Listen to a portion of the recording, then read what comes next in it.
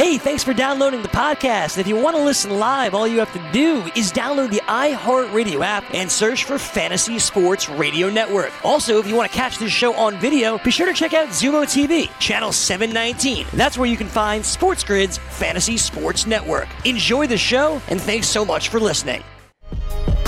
And good morning. Welcome into Fantasy Sports today on this Monday, the 27th of April, 2020. Craig Mish along with Joe Ranieri, as we've got plenty to get to in terms of the fantasy ramifications of the 2020 NFL Draft. A job well done in our coverage here on Sports Grid. 10 hours of live coverage. In case you missed it, you can go back and catch it on YouTube for sure. But we're back here broadcasting, doing our normal show. We got, of course, our This Day in Sports, our birthdays. We'll do stadium tours as well. But, Joe, a job well done by you and the great team at Sports Grid. Really went off without a hitch. I was happy to participate with some of the Dolphins picks as well. And it's good to see you again this morning. What's going on? Good to be back, Mish. I got to tell you, I had to wear my technical hat there last week a lot, making sure that we could actually bring that. A lot of moving parts there in that behind the scenes. But like you said, I mean, 10 hours of live programming, who'd have thunk it? But it was great. And, I mean, I am sure there are, outside of maybe one or two fan bases, probably pretty happy with how the draft went, including, our Miami Dolphins here in South Florida.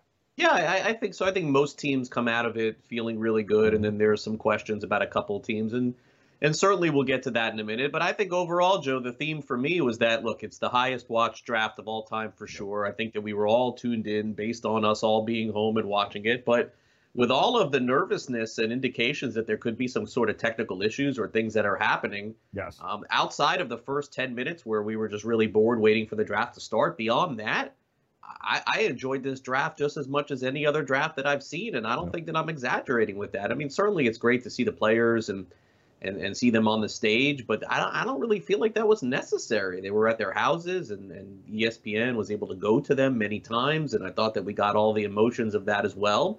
And especially after, like I said, the first 10 minutes, the draft moved quick. The picks were getting in. Everyone knew who they wanted, and I really enjoyed that distraction for really 2 nights. I mean, the third day yesterday or a Saturday, Joe, I mean, I wasn't really dialed in like I was the first 2 days for sure. But I thought the first 2 days of coverage, not just because we had nothing else on, I thought that it was actually some pretty cool stuff. Yeah, listen, it's a new dawn, it's a new day, and let's be realistic here. None of us really had any idea what we were going to be witnessing and what we were going to be seeing there. But what ended up happening was it was, when you stripped it down, which is really what that was, you got a much more reality-themed and feel to it, where Coach Andy Reid wearing his, hanging out, wearing his Hawaiian shirt, and Belichick hanging out with the dogs, and, whatever the hell that is that Kingsbury lives in over there in this Miami Vice pad. I mean, it was,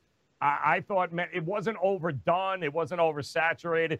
Hell, even, late in the rounds, you had Goodell calling it from his chair. I don't even think he got up at some point. So I thought it was way better. I didn't know what to expect, but I thought it went really, really well.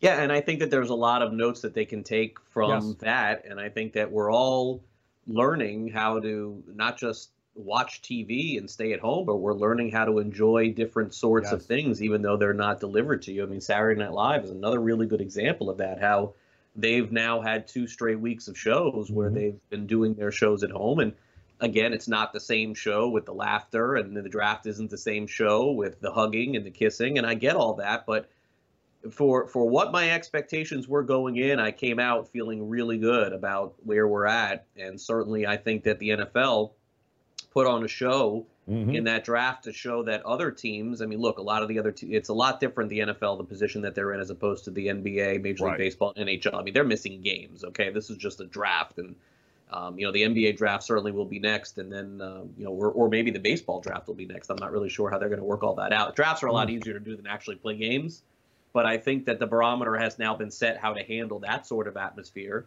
and I do want to drive really hard into this draft today. So throughout our show, we're going to go into the picks and sort of talk about everything that happened. But really, I think the top story from yesterday and from the day before before we hit on the draft, Joe, is the idea that the NBA at least looks like they are diving back into business to a degree. Now, look, they're tempering a lot of the excitement that was initially reported. Right. And for good reason, because there are going to be some places in the country where it's going to be problematic to have full practices.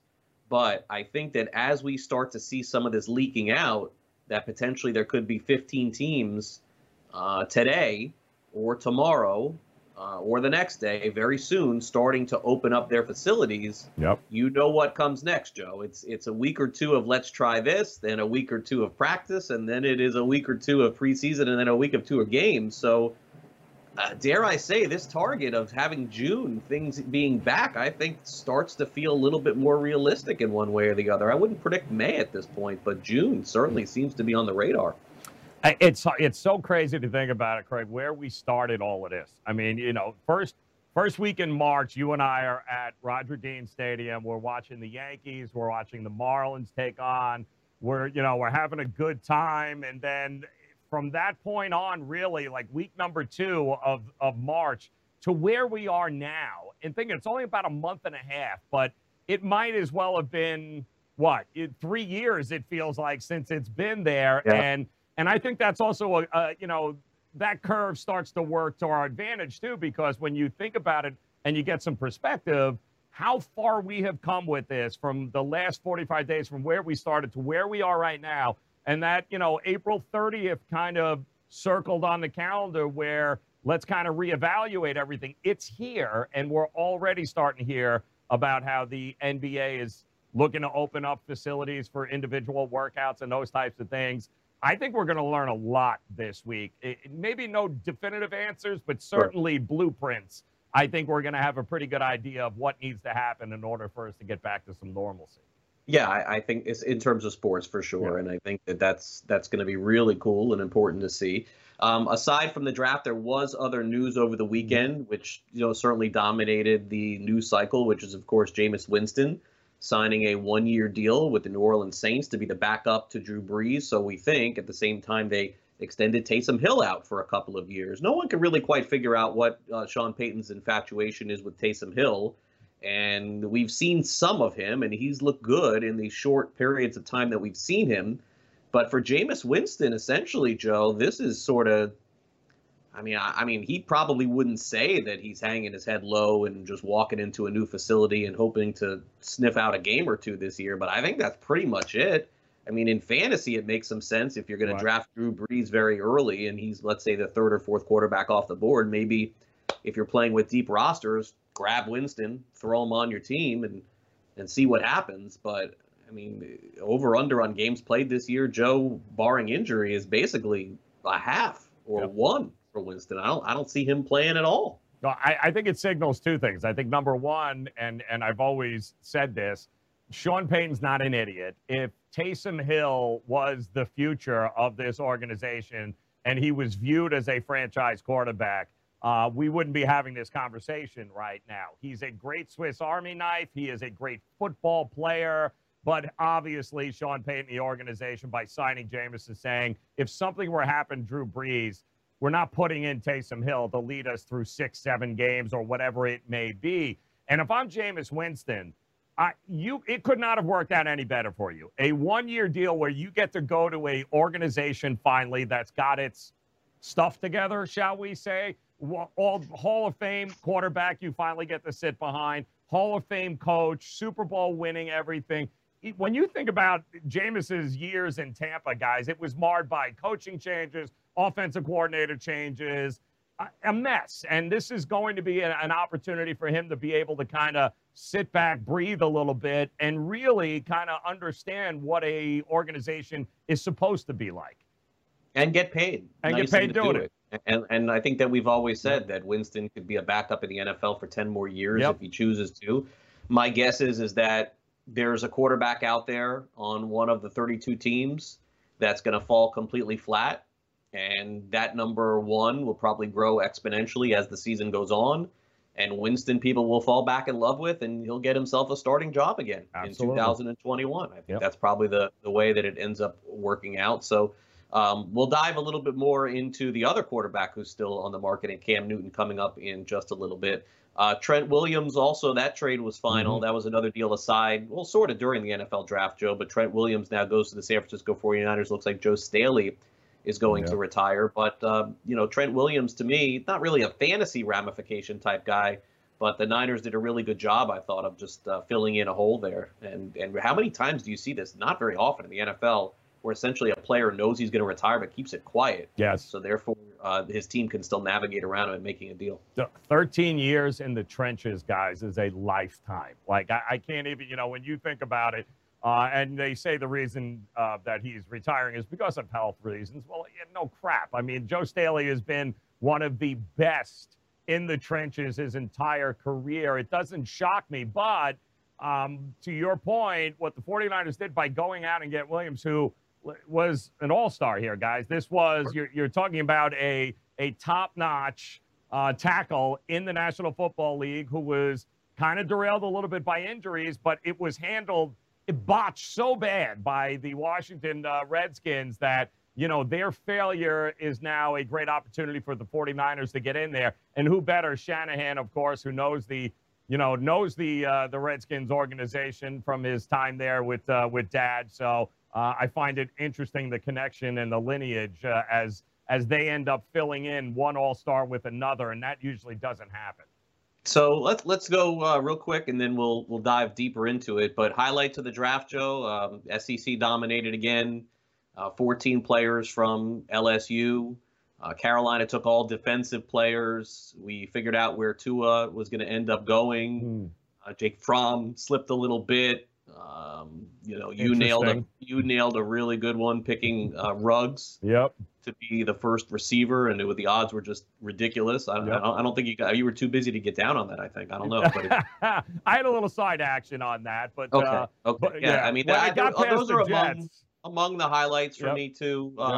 In Green Bay was a disappointment. I think that everybody has acknowledged that. Right. Although they must have some grand plan we're unaware of, but those are sort of the things that my 30-second takeaway was specifically of the draft. And then later in the show, we'll get into the fantasy. I thought it was and I had said it, we're either going to get absolute craziness, throw all caution into the wind early, or it's going to be one of the chalkiest drafts that we've seen, especially in the first round. And, yeah, it turned out to be very, very chalky. And I think it also speaks volumes to the quality of the players in this year's draft, where no team felt they had to move up or do something. Like, they were going to be content with who they went and got. And you mentioned the SEC, but I think there was a lot of value in the second and third rounds with guys that could have went higher. But I think there was an awful lot of players in this draft that are difference makers early on. And I thought teams didn't feel like they had to go and do anything drastic to go get a player, because there were a lot of really good players through the first couple of rounds of this draft. Yeah. What do you make of Jordan Love going to Green Bay? That seemed to be a pretty hot topic. I love it. I love it because I think, well, I don't think I know. The Green Bay Packers are telling you what they think of Aaron Rodgers. Listen, if you didn't see it last year, that cliff is starting to get, on a downward spiral here, guys. He's a little half a second late here and that they are basically telling you that Aaron Rodgers is much closer to the end than a rebirth like a Tom Brady. The end at Green Bay, that's for sure. We don't know about the NFL, but the end of Green Bay, like Rivers. I'd rather you go a year early than a year late. Somebody in that organization loves Jordan Love. Loves him. For sure. Obviously. So, and I think also somebody in that organization made the decision that Rodgers is a lot closer to the end with us than he is to, taking this thing to another level. When you're talking about one of the game's greatest, it's never pretty. The breakup is never going to be pretty, but good for the organization for having enough of the nerve and the chutzpah to go up there and say, we love this kid. We love what he offers. This could be our franchise. We're going to get him. They did it with another guy, too. What was his name? Oh, yeah, Brett Favre. They took a guy in the first round, They did, but come on. Love is not Favre, Joe. No, listen, Aaron Rodgers wasn't Aaron Rodgers till he was. So, well, he was also a first-round pick. First-round picks. Looks a lot similar to me, but I don't know. Good for Love, by the way. I don't even like Love in general. but you know, good spot I for mean, him. it's really easy to pile on what everybody else is doing, but it's Right. just too obvious that they didn't draft a receiver. Like they Yep. drafted Dylan. I'm not really sure why they did that, and I think that my biggest takeaway from the entire draft is that this is the final year of Aaron Rodgers playing in Green Bay. Absolutely. I mean, it's got to be, unless they completely threw away a pick, and that's getting people fired. I mean, you don't do it unless if you think Aaron Rodgers has got another 3-4 years in him, you don't do it. No way. It tells me they don't think they're as close as everybody else seems to think they are. I think they are looking at this upcoming year where we're not nearly as good. We're not nearly as close as what our record showed last year, where they did have an awful lot of things go their way in that season. So Aaron Rodgers, to me, has got another year, maybe 2 in Green Bay before they pull the plug on him. I mean, I cannot imagine they drafted Love to not play a single game in 2021. Like, I wouldn't doubt he wouldn't play a single game this year, but 2 years sitting on the bench after taking him in the first round, that seems... And they're not giving Aaron Jones another contract, guys. Not happening. That, too, was also... We learned a lot about running backs in this draft, too. Nobody cares. Did we not, right?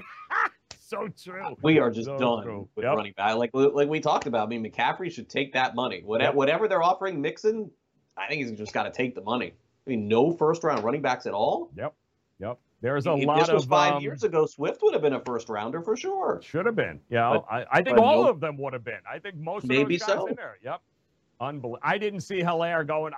We thought they might go running back, but we thought it would be Swift. But they go with Hilaire, who is another perfect luxury item for Andy Reid and company there. He fits in, like Maurice Jones-Drew type of thing there, the kind of running that he can catch balls out of the back. He's perfect. Did they need a running back?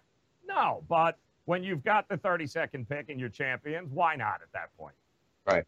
And as I've been telling you for weeks, the Dolphins were not going to take Herbert. That indeed proved. And they didn't have to do anything crazy to go get their guy. It's amazing. They didn't. And I'll tell you the positive about the Dolphins is, first of all, I think they had a really good draft. They got sniped on Dobbins. We'll talk about that, but they had a good draft. Yep.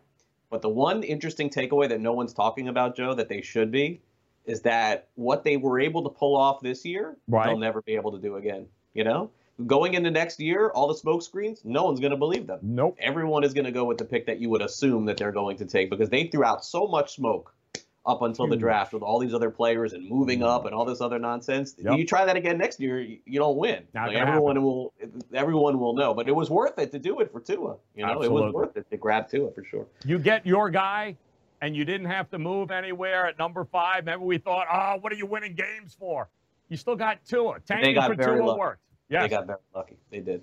All right. We're lucky enough to continue our coverage here of the 2020 NFL Draft. It's our sort of recap show. But coming up next, we stick with what we usually do here on the show. This day in fantasy sports and sports birthdays. Don't go away. SportsGrid.com. Betting insights and entertainment at your fingertips 24/7 as our team covers the most important topics in sports wagering. Real-time odds, predictive betting models, expert picks, and more. Want the edge? Then get on the grid. SportsGrid.com. Welcome back to Fantasy Sports Today. Craig Mish along with Joe Ranieri. We're back here on Monday with the latest in sports and fantasy sports. A full plate of that to discuss. But before we go any further, Joe, a big story from Sunday, an unfortunate story from Sunday as well. I don't know if you caught this, but the romance is over for Jay Cutler and Kristen Cavallari. Jay Cutler, former, really one of my favorite reality TV shows is just not going to be the same. I mean, Jay Cutler was so good on that show, and Kristen Cavallari was really good on The Hills in that too.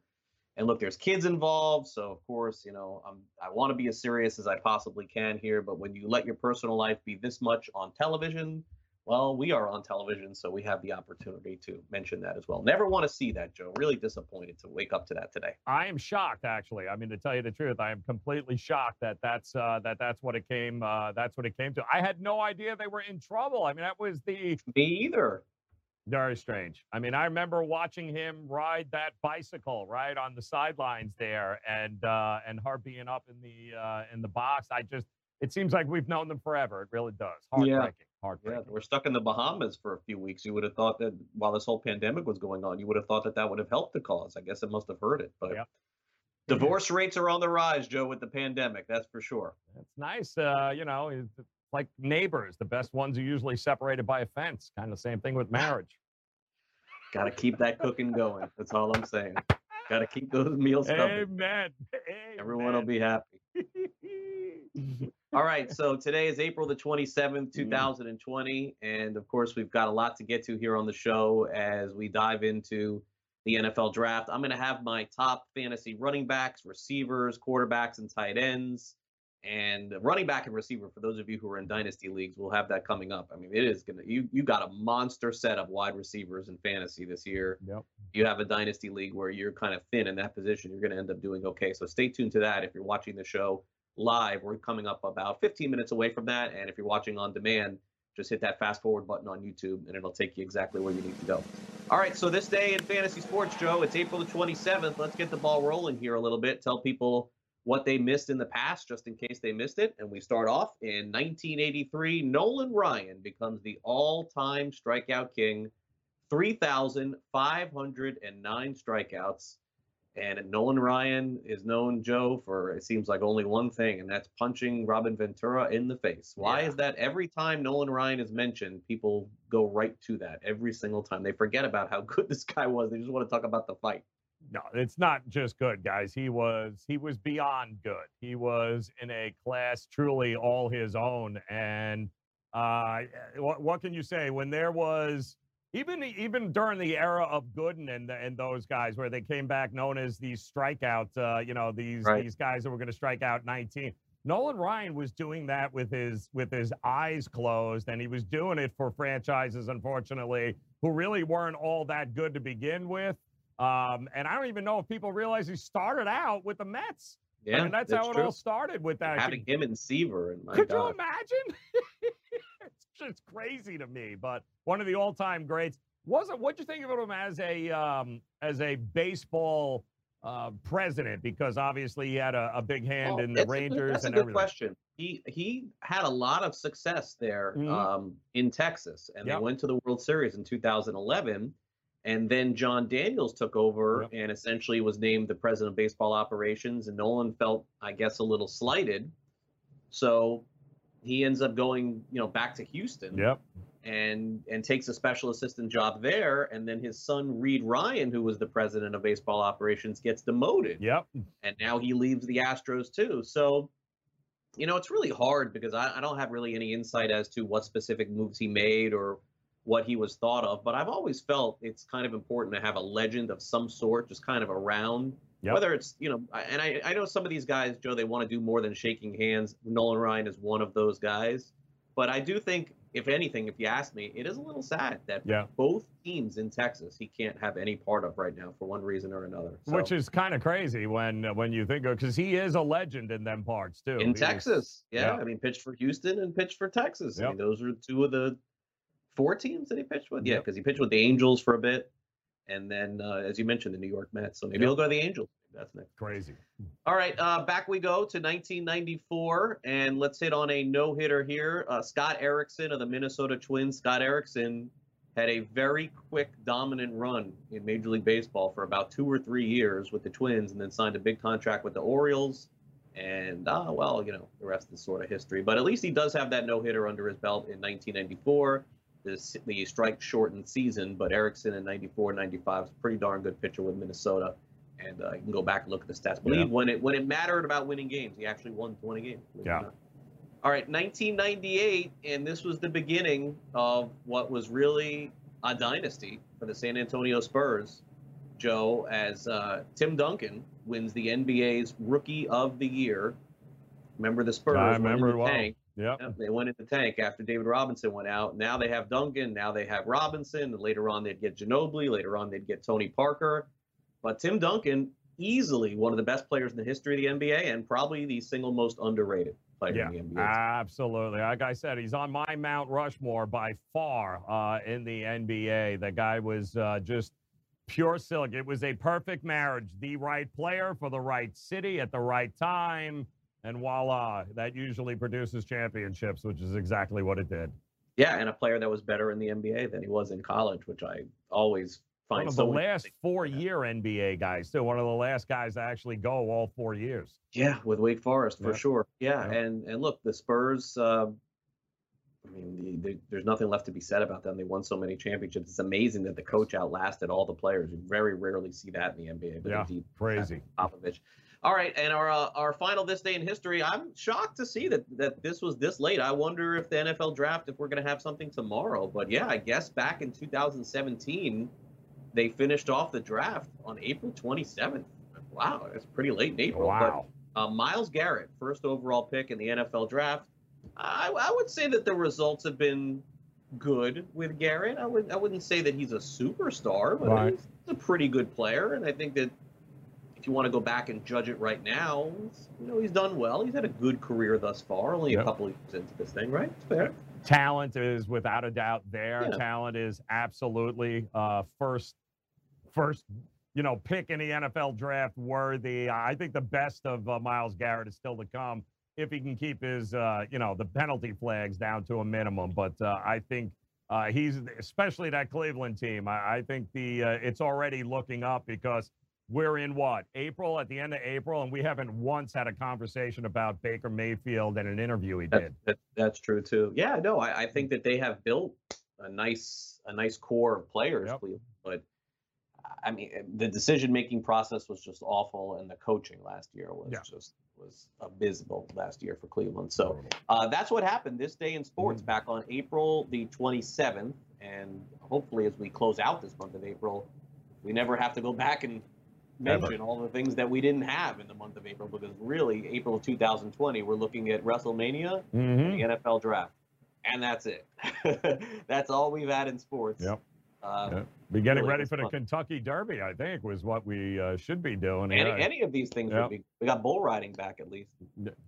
Thank you. It's slowly but surely. UFC will be back too before we know it. Yeah. Yep. All right. We got some birthdays today to cover, so let's hit those two. April the 27th, we got George Gervin, NBA All-Star, many-time All-Star, also Basketball Hall of Famer as well. Probably another. I would say it's like everybody who plays on the Spurs is underrated, but Gervin, a lot of people remember, of course, when he played, but simply he's just not a name that gets talked about a lot among the greats. But he was a really good player. No. 1975, Chris Carpenter of the once upon a time Blue Jays, but really the St. Louis Cardinals. Yes. And one of their heroes in the 2011, I want to say, World Series, if I'm not mistaken. And Carpenter was just. He was in the Cy Young conversation 3, 4, 5 years in a row. Yep. Had it not been for injuries at the beginning of his career, and had it not been for injuries at the end of his career, Carpenter could be talked about as being a potential Hall of Famer. I know he still has some sort of role with the Cardinals now as some sort of special assistant. But when you think back and you think about pitchers that dominated in the mid 2000s when it was really tough, Carpenter was one of those guys. Yeah, absolutely was. And you also have to, guy was a fantasy machine there too. Oh yeah. For a lot of years there, he was racking up W's, and he was doing a pretty good job for fantasy players. Yep, he certainly was. 1993, we move over to Keenan Allen of the Los Angeles Chargers, and Joe Keenan Allen will have a new quarterback for sure this year. We'll dive into that coming up in a little bit, but. What is the over-under now at this point that Keenan Allen gets passes thrown to him by Tyrod Taylor this season? If I set the over-under for games started for Tyrod Taylor in 2020, and I set the total at 9.5, would you go over or under that? No, under. Absolutely under. Yeah, I don't see any way that you spend the number 6 pick on a quarterback and want to sit him behind Tyrod Taylor. There isn't anything I don't think Tyrod Taylor does better. So you think Herbert starts the season with them? I think Herbert, if not the first game, I would say very shortly thereafter. Okay. I think Herbert will have this team certainly by midseason. I think Taylor starts though. I'd say Taylor starts, but I don't think it's going to be. I think it's going to be one of those situations like we had in Seattle with a 3rd-round pick named Russell Wilson, who all of a sudden everyone's like, "What do you mean? Who's he? Why is he starting the year over Hasselbeck?" I think it's the He was same actually, situation. I think, if I'm not mistaken, I think that Russell Wilson was starting over Matt Flynn. That's right, Flynn. I'm sorry, who they just spent all that money on. That's too? right. Yeah, That's right. I think we're going to have a very similar situation. It could be. Maybe I set that number a little high. Maybe That was a big number, but okay. 7.5. Got to make you think, Joe. That's the deal. 8. I think. Listen, he's going to play at least half the season. Okay, there you go. 8 games. And finally, Corey Seager, born in 1994, of the Los Angeles Dodgers. Who would have ever thought that? And again, we don't know what's going on with the season of baseball, but who would have ever thought 2 years ago, if I would have told you that, yeah, Corey Seager, we're not even going to be talking about him. Crazy. What? Yeah. What are you talking? Oh, they're going to have a guy named Bellinger. He's going to be better. Are you nuts? No way. They're going to have a guy named Muncy. He's going to be better too. Oh, no way. I mean, I thought Corey Seager was going to be a bona fide superstar in baseball, but his numbers haven't been. I mean, the numbers are fine. He's a good shortstop, but I thought we were looking at a superstar in baseball, and probably not even the 3rd or 4th best player on the team for the Dodgers. When a lot of hype around Seager. Some injuries and stuff. Missed the year. Maybe 2020 is his year. We'll see. Yep. All right. So now we're not going to basically spoil The Last Dance. Joe and I had a conference call. We decided that on this show, we're not going to spoil it for those people who haven't seen the special on Michael Jordan and the Bulls and everything that they showed on Sunday night. We made the conscious decision that since there isn't a lot on television, why, for those of you who are waking up to us, tell you exactly what happened in the show, right? And then it's ruined for you. So we'll give you at least another couple days before we even start reviewing it or dial into it. We're not going to do that. But I will say this. Along those lines, with it being on again last night, and now they're starting to show all those different battles that they had with all of the other teams. Yep. What? Just a hypothetical, Joe. If Michael Jordan didn't play, Michael Jordan wasn't in the NBA, I think the Bulls probably still would have been okay. Pippen was really good. And Pippen was good that year that they almost beat the Knicks and went to the finals. But who would have been the best player during that era in the 1990s if it wasn't Jordan? Like, is it just as easy? Because all we would have to do is look at the team that won the championship, and Houston won twice. We could just say Hakeem and just be done with it if you want. But is it that easy that Olajuwon would have been? I mean, he wouldn't have been Jordan, but he would have been considered the best player of the 90s, I would say. I think that's probably fair. Well, that's when the center position mattered. So you had a couple of really good ones, in Ewing there and Olajuwon. This is where centers actually still mattered in the game. Yeah, that went away, right? That went away big time. But, yeah, when you look at would the Knicks have had an actual shot at winning a championship if there was no Jordan? Maybe. Yeah, maybe. Miami. Maybe, yeah. I mean, there might have been some, How about? So the way that I kind of threw it together here was, I think it's pretty clear cut that Olajuwon would have been, because he proved it when Jordan wasn't there and Houston won their championships, right? Right. One with Drexler, one without Drexler. Right. Karl Malone. Yeah, I was going to say. Karl Malone and John Stockton, like those guys probably would have won maybe a championship, right? Yeah, a few, absolutely. That team was crazy too. Stockton and Malone would have certainly been that pairing that you would have had to have looked at and been like, wow. I mean, you're talking about an era too that Detroit had dominated. Detroit might have dominated another year or two also, Maybe. Had Jordan not got sick of losing to them to begin with. Would Phoenix with Barkley, would they have won? Dan Marley. Yeah, you would have thought. But, listen, they couldn't get out of the West. I mean, to me, they did one time, right? Right. They played the Bulls once. All right. The question is, out of the East, I mean, who would have rose to that level there and given the West a big run for their money? And there weren't. I mean, it was a constant with, beat the Knicks, beat Miami, they just kind of went right through it. For a while. It was just they beat everybody. Maybe Boston might have had another couple of years in them. But no, it's I think the winners would have come from the West, to tell you the truth. It seems that way. Would Shaquille O'Neal have won anything with Orlando? Nah, he was Orlando, though. I don't know that they had Hardaway. So maybe. And they got to the finals, right? Yeah. Against Houston. They got swept, right? Yep. Yeah, but even Houston beat them. But you're right; those Houston teams were.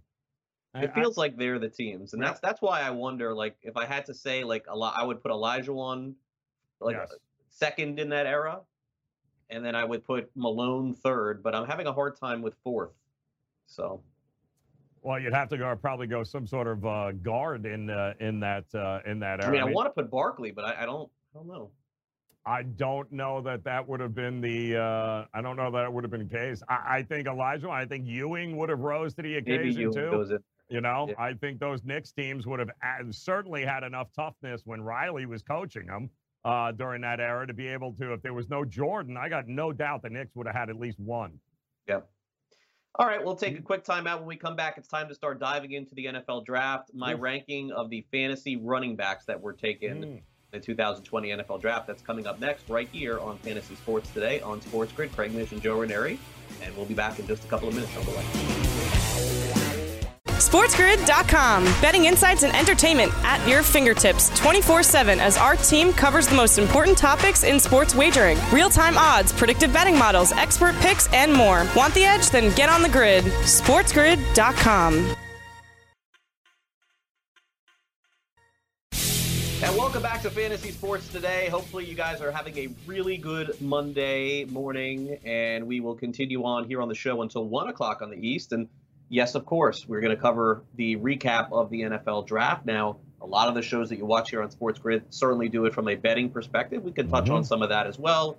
But of course, this is Fantasy Sports Today, so I thought we would dive into it from a fantasy perspective. And what's really interesting is that with the lack of sports happening, Joe, what we're seeing is a lot of people are just immediately rushing over to now see where these players fit in terms of a mock draft and in terms of where you would potentially take a look at them. And again, look, in years past, we had guys like Christian McCaffrey, we had Saquon Barkley, and I think that there's going to be a lot of depth in this rookie class. Okay. But I don't know that we're going to see like any rookie drafted in the first round or the second round or probably maybe even the third round. I'm not sure how that will shake out, but I think there's going to be a lot of rookies taken this year. I just don't think we're going to see any in the first 15 or so picks. Yeah, it's who would you go with? I mean, that's the real. I mean, what is I don't know. There's so much still to be determined, and you mentioned it.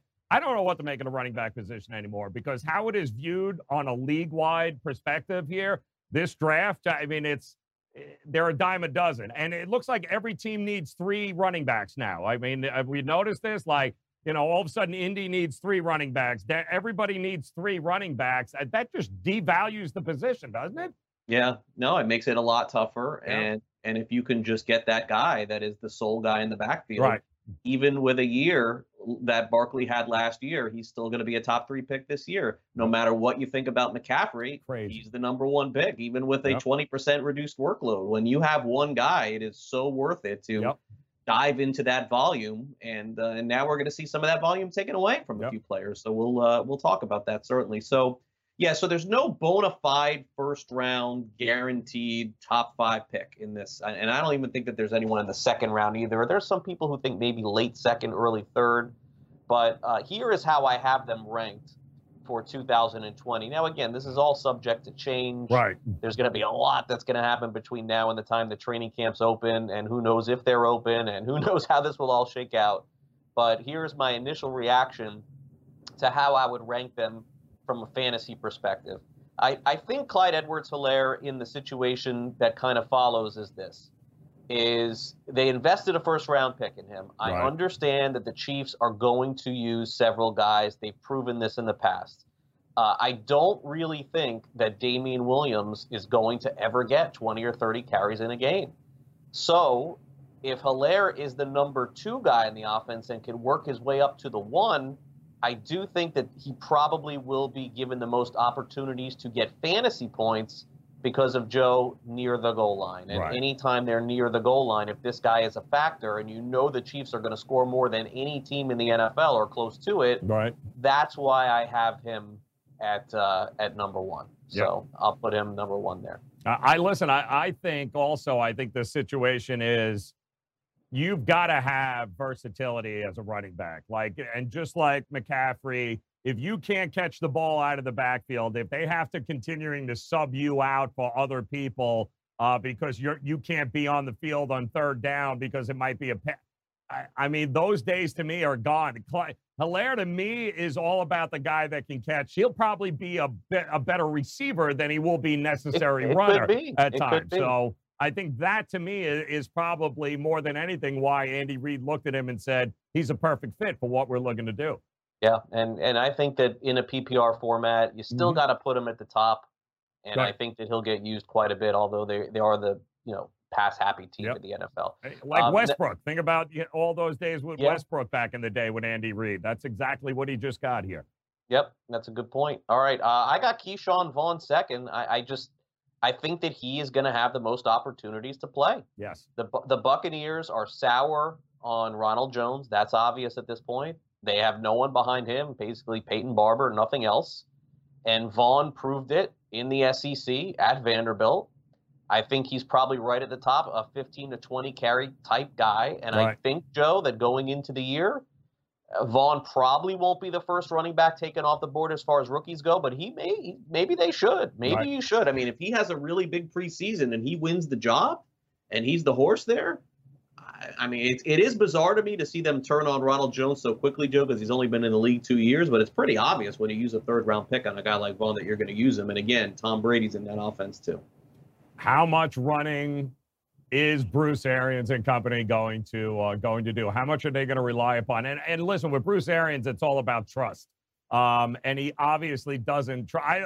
I think Ronald Jones is a very good running back, but I don't think Bruce Arians trusts him, and which is why he had this whole platoon thing. And I think Tampa Bay is just another example of an organization that doesn't put a lot of stock in the running back position, and it's first man up. Everyone who does in certain situations makes it very hard from a fantasy perspective. But when you go out and get Vaughn here in the third round, you've basically announced to the rest of the team, yeah, we're not exactly sold on either of the guys on the roster right now.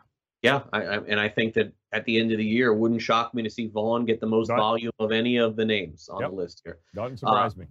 Cam Akers, I have third. And Cam Akers, of course, went in the second round. And basically, with no Todd Gurley, you may ask yourself, oh, well, I mean, doesn't this make Cam Akers the every down guy, the first down guy, the second down guy? It may. But they drafted Darrell Henderson last year. Yeah. And so, I think that this is a tough one, too. I think it potentially is a timeshare. There's a chance also that Henderson is more of the pass-catching back. We saw Akers very easily was able to run the ball on first down and second down. So there's a chance that he's the early down guy and Henderson is the late guy. But again, Henderson probably will know the blocking a little bit better for the Rams. And Henderson could be a little bit of a better pass catcher, too, than Akers. So I got Akers third, which I think is a pretty solid number. Yeah, a low center of gravity, and he's got breakaway speed. To me, he's a guy that around the goal line, they'll probably be using him a lot in those types of short yardage situations. I could see Cam Akers being that bull for them. All right. DeAndre Swift, I thought would be the first running back taken. And I thought that when we were done with this draft, we'd come here on Monday and say DeAndre Swift is the number one fantasy rookie in 2020. Yep. But I can't say that after he ends up with Detroit. And look, I understand that Kerryon Johnson is not a guy that's been healthy over the last couple of years. But when he's healthy, he's still pretty good. And he's still on the team. And, Joe, unless you tell me that Kerryon Johnson is not coming back with the Lions, there's just no way that I could put Swift ahead of the guys that are ahead of him. I think the other guys have a better path. Now, in 2021, I think there's in a dynasty league, I want Swift. That's the guy. But for 2020, I still think there's a chance he could fall short of not only these three that we mentioned, but maybe even some others. Kerryon Johnson is the goal line guy, too, so that the touchdowns could get taken away as well. I love the fit long-term for Swift. I just don't know about this year unless they surprise us and they move Kerryon Johnson. It'll be interesting because, Swift ran through some really big holes there at Georgia. But I got to tell you, when it comes to versatility, him catching balls out of the backfield, he's a big-bodied kind of guy. I think he's a little more versatile than what Kerryon Johnson is, so I could definitely see them using him in much more. I don't know how much he'd come off the field, and we all know Kerryon Johnson, health-wise, not necessarily something that we've but when he's on the field, he's really good. Yes, I mean, the numbers don't lie. So it's unless they do something with Kerryon Johnson. I mean, Swift would be my number one dynasty player. Yeah, I don't think big for time. 2020. I think a couple other guys may have better years. Yep. This was another weird one. Jonathan Taylor. The Colts traded up to draft Jonathan Taylor. They really loved him.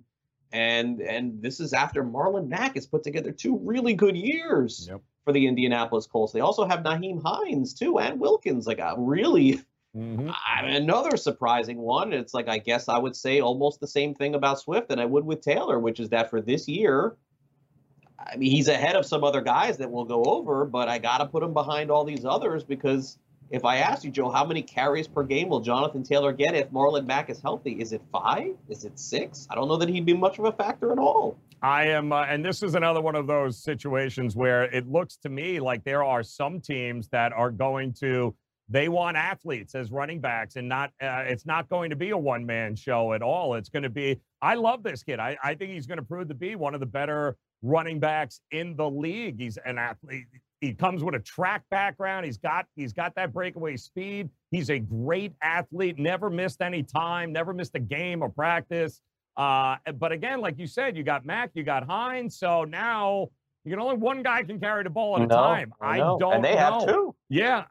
And they're very similar in that kind of way that they can run the ball. So he's a great pick. I just don't know how much, Frank Reich and company, unless they've decided that, listen, we are going to run the ball and we're going to give Phillip Rivers less opportunities to throw it into, into double coverage, that kind of thing. That could be for sure. Yeah. All right. Now 6 through 10. At 6, I got J.K. Dobbins of the Baltimore Ravens. Dobbins clearly is another one of those guys, maybe for 2021. I think Ingram probably has one really good year left, but let's also not forget last year they drafted Justice Hill. So and they have Gus Edwards. So, I mean, I don't know what they're doing here with Dobbins, but his talent is undeniable. And who knows, maybe they make some move that we're unaware of before the season started. I know Miami really wanted him, and they picked 1 pick after Dobbins. They did not get him. Zach Moss went to Buffalo.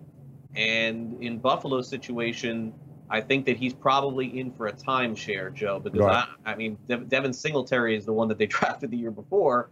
So I could just simply seeing this just a straight split.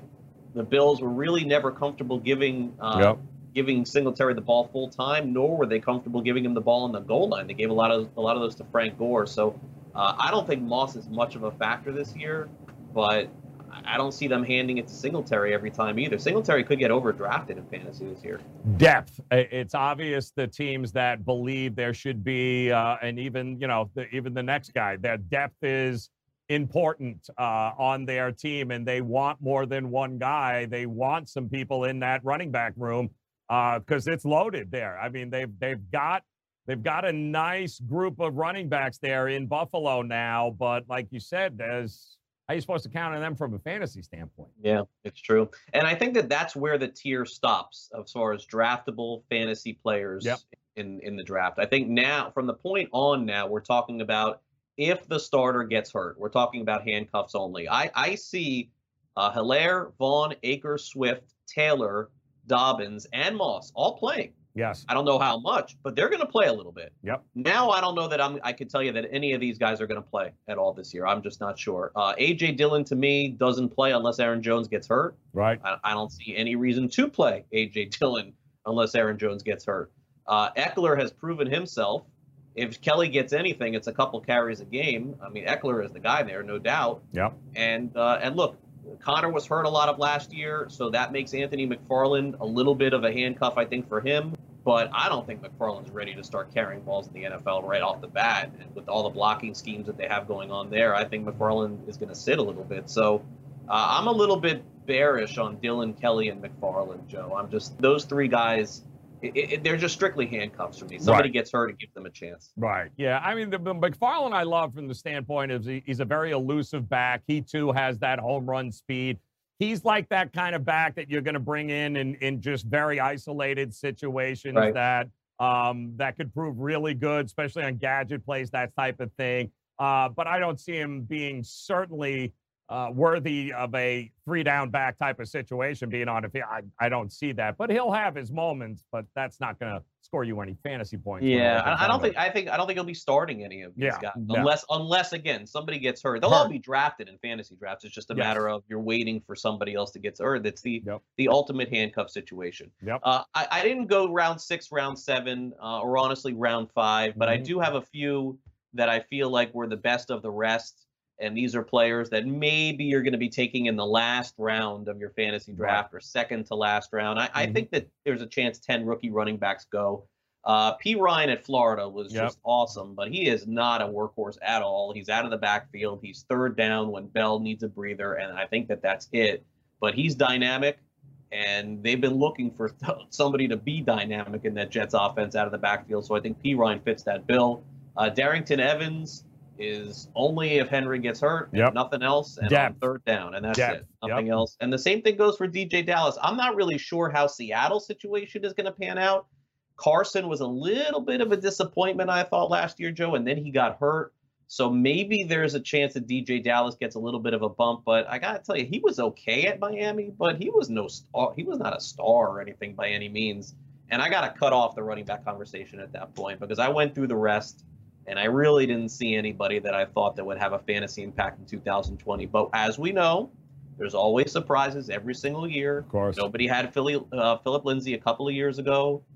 There's always going to be players that are going to come out of nowhere. So I always say that to take it with a grain of salt, and we'll check back on this in a couple months. There is a definite trend going on in the NFL with the running back position there. And a lot of these picks here this year just – it's like they're stockpiling in that position, in that room that, while we know there's a starter, we know which one's the starter, it just feels with some of these draft picks in this year that it's really anybody's game. Whoever gets the hot hand could very well be the starting RB1 and RB2 in just about every – you almost have to overdraft in the running back positions in the late rounds just because any one of them at any particular time could take over the starting job. Who do you think the most likely of all of these is to lead rookies in rushing in 2000? Just rushing yards in 2020. I don't think it would be Hilaire. No. I'm not sure if it would be Vaughn, but I think Vaughn will get a lot of volume out of the backfield too. Is it Akers that has the best chance, just strict rushing yards? Yeah, to win the rushing yards, I like